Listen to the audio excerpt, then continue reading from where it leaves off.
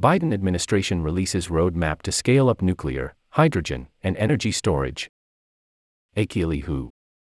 Last week, the Department of Energy, or DOE, released a roadmap for scaling up 3 emerging technologies that could make or break the U.S. energy transition. According to the agency, advanced nuclear, clean hydrogen, and long-duration energy storage are crucial for reaching net zero emissions. The problem is, self-sustaining markets for these technologies don't exist yet. The department's new Pathways to Commercial Liftoff reports identify key challenges and potential solutions for getting these industries off the ground. They provide, for the first time, concrete numbers on how much additional energy capacity is needed from each of the 3 new technologies to reach U.S. climate goals. They also spell out how much money private and government actors will need to invest in research and development, and what challenges stand in the way of commercializing these sectors. The Biden administration aims to have emissions by 2030 and hit net zero emissions by 2050. These fast-approaching deadlines mean that the next few years are critical for redrawing the energy landscape. It's an all-hands-on-deck situation, but it's also an all-technologies-on-deck situation, said DOE Chief Commercialization Officer Vanessa Chan in a webinar last week introducing the new reports. We want to ensure that we're looking at all technologies that can help toward the President's ambitious climate goals. To support our nonprofit environmental journalism, please consider disabling your ad blocker to allow ads on Grist. Here's how. The Liftoff reports mark one of the first concrete steps the Biden administration has taken to map out how the government will spend billions in recent clean energy funding. As a result of laws including the 2021 Bipartisan Infrastructure Law, the 2022 Inflation Reduction Act, and the CHIPS and Science Act, which provides energy investments and boosts U.S. semiconductor manufacturing, the DOE now holds tens of billions in climate investments to spend over the next decade. This huge pot of money means that the agency can help buy down risk for companies and private investors that remain hesitant to wade into new energy territory, according to Chan. The new reports highlight the federal government's plans to help jumpstart 3 new industries. Advanced nuclear is a catch-all term for new nuclear reactor models that improve on the safety and efficiency of traditional reactor designs. Advanced nuclear could help provide stable, reliable electricity to complement renewables like solar and wind, which fluctuate throughout the day.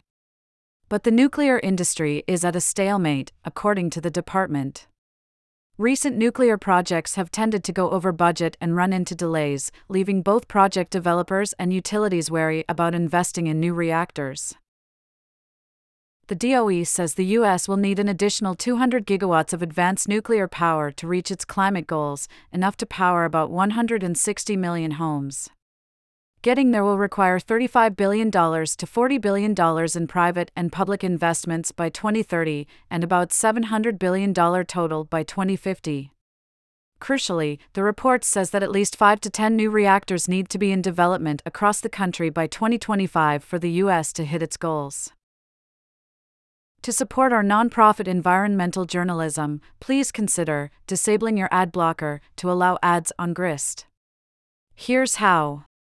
Like nuclear, long-duration energy storage aims to provide a stable source of power. The technology includes batteries and other grid-connected systems that can store energy from renewables and then dispatch it for 10 hours or longer when the wind isn't blowing and the sun isn't shining.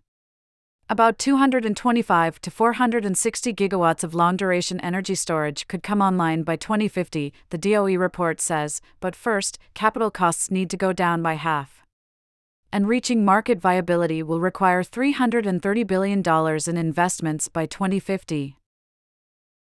A green tech refined hydrogen production plant at the Shell Energy and Chemicals Park Rhineland on July 2, 2021 in Wesseling, Germany.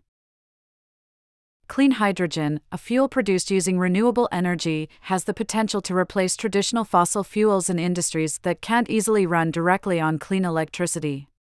Today, hydrogen is almost exclusively produced from fossil fuels and is primarily used for oil refining and chemical fertilizers.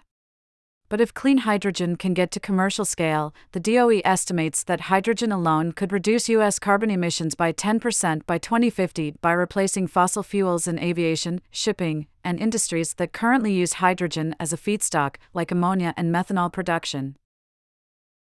Sazen Sadat, a senior research and policy analyst at Earth Justice, stressed the importance of first displacing today's use of fossil fuel-derived hydrogen before turning to novel sectors like road transportation and aviation.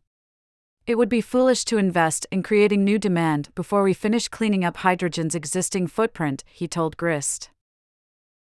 He lauded the liftoff reports for highlighting this near-term goal.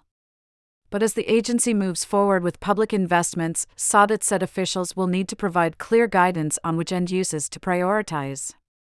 Otherwise, we may end up with a situation where we use a bunch of scarce green hydrogen to do things that electricity could have done more easily.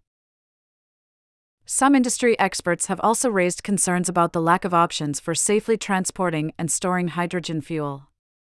The DOE has already earmarked $8 billion toward funding up to 10 regional hydrogen hubs, in the hopes of creating a network of infrastructure to address transportation concerns. In all, the public and private sectors would need to commit $85 billion to $215 billion to hydrogen through 2030 to align with U.S. climate goals. DOE officials emphasize that the reports, developed after dozens of conversations with companies, investors, and technical experts, are not prescriptive.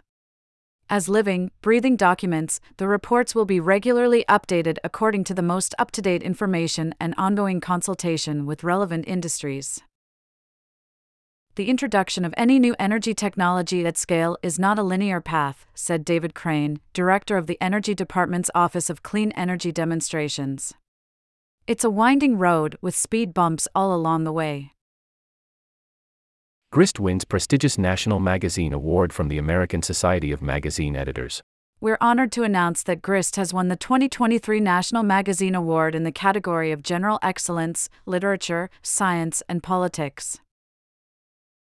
As a nonprofit, our success stems from the readership and donations from individuals like you. Donate today to help us continue our award-winning journalism at a time when everyone needs access to fact-based climate news rooted in equity and justice. Donate now.